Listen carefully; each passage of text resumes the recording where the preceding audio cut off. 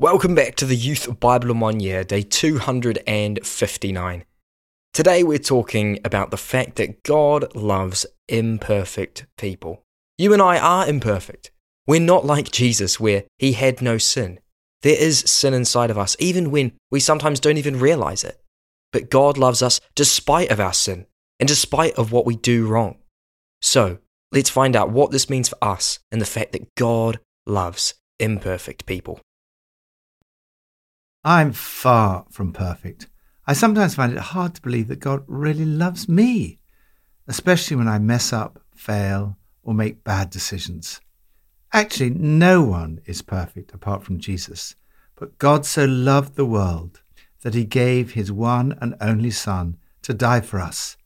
Therefore, God must love imperfect people. In fact, while we were still sinners, Christ died for us. God knows that perfect people do not exist. We all fail. God's love for you is bigger than your mistakes.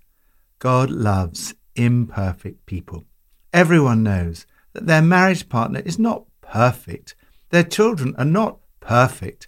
Their parents are not perfect. And their friends are not perfect. But we love imperfect people. If we love imperfect people, perhaps it shouldn't surprise us that God loves imperfect people even more. From Psalm 107. He turned the desert into pools of water, and the parched ground into flowing springs. There he brought the hungry to live, and they founded a city where they could settle.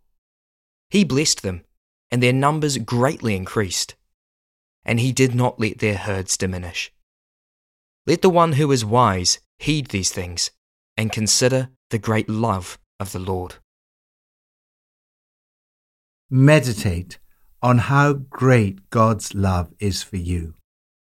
Having rehearsed all the great things God has done for them, the psalmist concludes, "Consider the great love of the Lord." If you are really wise, you'll think this over. It's time you appreciated God's deep love. God has rescued his people so many times. He's answered their prayers. God's people were far from perfect. He responds to the failures of the people with discipline. Even here, though, God's love is in the foreground as he uses that discipline to draw them back to himself. As they return, the hardships turn to blessing. The rivers begin to return. He turned the desert into pools of water and the parched ground into flowing springs. He blessed them, and their numbers greatly increased. Jesus said that the Holy Spirit within you would be like these rivers of living water. Oswald Chambers writes, "The river of the Spirit of God overcomes all obstacles. Never focus your eyes on the obstacle or the difficulty. The obstacle will be a matter of total indifference to the river that will flow steadily through you if you will simply remember to stay focused on the source." Lord, I meditate on your great love for me. I pray that by your Holy Spirit, you will turn any deserts and dryness in my life into pools of water and flowing springs. New Testament, from Galatians 2 and 3. When I saw that they were not acting in line with the truth of the gospel, I said to Cephas, in front of them all, "You are a Jew, yet you live like a Gentile and not like a Jew. How is it, then, that you force Gentiles to follow Jewish customs? We who are Jews by birth are not sinful Gentiles, know that a person is not justified by the works of the law, but by faith in Jesus Christ. For through the law I died to the law, so that I might live for God. I've been crucified with Christ, and I no longer live, but Christ lives in me. The life I now live in the body, I live by faith in the Son of God, who loved me and gave himself for me. I do not set aside the grace of God, for if righteousness could be gained through the law, Christ died for nothing. I would like to learn just one thing from you. Did you receive the Spirit by works of the law, or by believing what you heard? Are you so foolish? After beginning by means of the Spirit, Are you now trying to finish by means of the flesh? So again I ask, does God give you His Spirit and work miracles among you by the works of the law, or by your believing what you heard? So also Abraham believed God, and it was credited to him as righteousness. Scripture foresaw that God would justify the Gentiles by faith and announce the gospel in advance to Abraham. All nations will be blessed through you.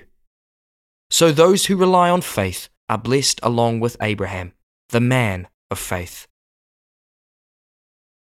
Understand how personal God's love is for you. The Apostle Paul was far from perfect. In fact, he describes himself as the chief of sinners. Yet he can write, I have been crucified with Christ, and I no longer live, but Christ lives in me. The life I live in the body, I live by faith in the Son of God, who loved me and gave himself for me. This is the extent of the greatness of the love of God. The Son of God gave himself for me and you. It is not just that God loves the whole world. He loves you. He gave himself on the cross for you and me. He died for you. If you'd been the only person in the world, Jesus would have died for you. It's as personal as that. God's love for you is unconditional, wholehearted, and continual. There's nothing you can do to make God love you more, and there's nothing you can do to make God love you less. When Paul finally understood this, it radically changed his life. His old life had come to an end. I have been crucified with Christ. My ego is no longer central. The life you see me living is not mine. A new life had begun. Christ lives in me. The Spirit of Christ had come to live in him. This new life was a life of faith in the Son of God. In this verse, Paul sums up the message of the gospel. It is so amazing and yet so simple. By adding to it, we only detract from it. That is why Paul was vociferous in his defense of this gospel. That's why he had a face-to-face confrontation with Peter. Peter himself knew the truth of this message, yet because of how fearful he was of the conservative Jewish clique that had been pushing the old system of circumcision, he began to follow and promote the old Jewish laws and customs again. By doing this, Peter gave the impression that it was not enough to be a Christian.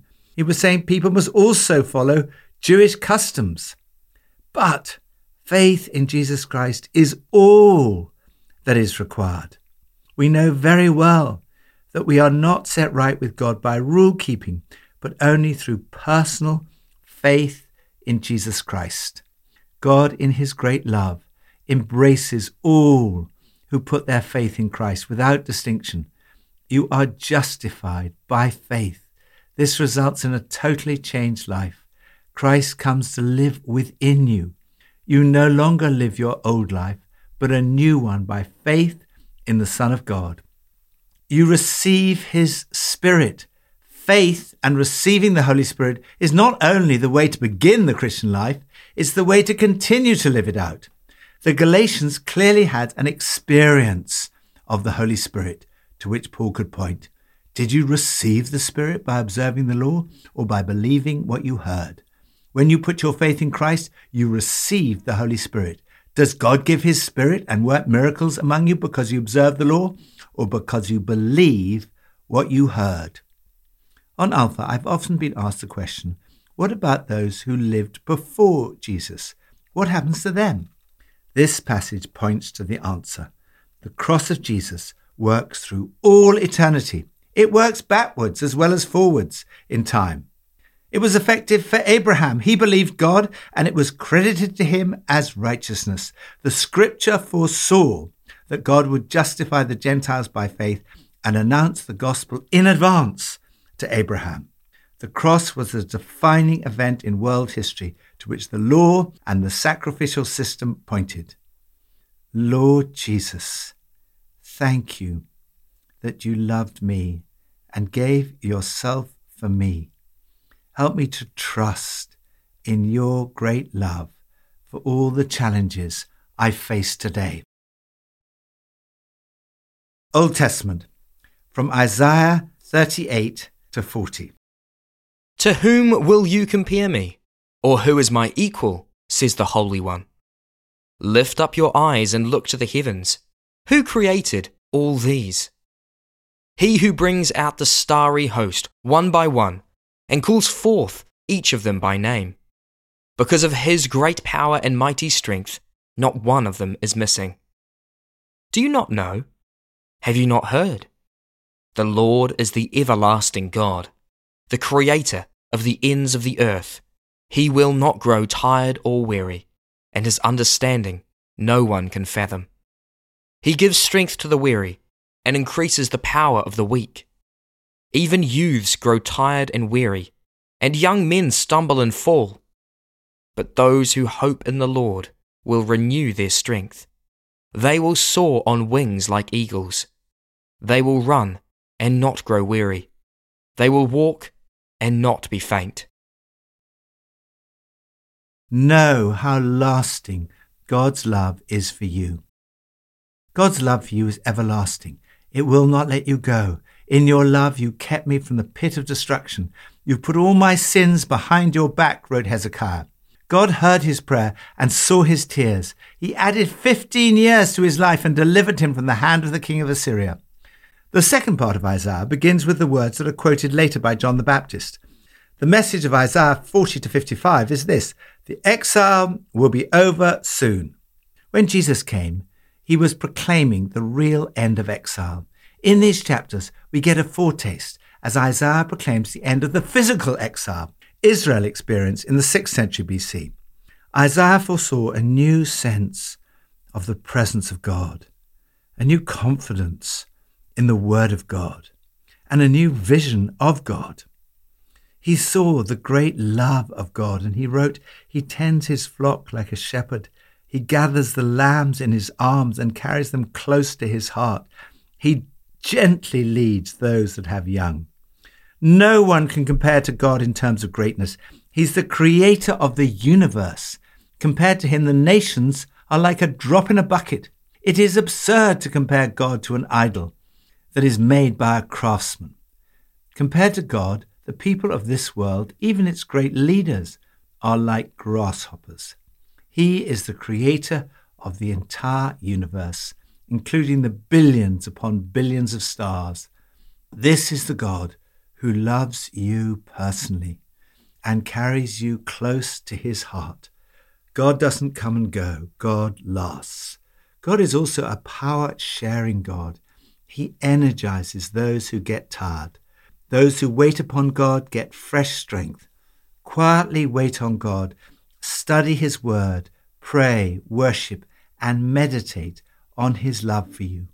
He will restore you, re-energize you, and empower you to face everything you need to do. Lord, thank you for the greatness of your love. You are the creator of this vast universe. You are all-powerful, yet you love me. Take me in your arms and hold me close to your heart. Please renew my strength as I wait on you. Pippa adds, Isaiah 40 verse 28 says, "The Lord is the everlasting God, the creator of the ends of the earth." The same God who created the entire universe cares for us. He gathers the lambs in his arms and carries them close to his heart, as it says in verse 11. Our magnificent, all-powerful God is also a tender God. Let's pray. Lord, thank you so much that you love me. Thank you that even though I'm not the perfect person and I still sin, that you forgive me and that you love me. Lord, I am sorry for where I've turned away from you, for where I have committed sins. Forgive me now. Lord, help me today to turn to you, to love you back in the way that you love me. And help me to love others, reflecting your love on them. I pray all of these things in your name. Amen.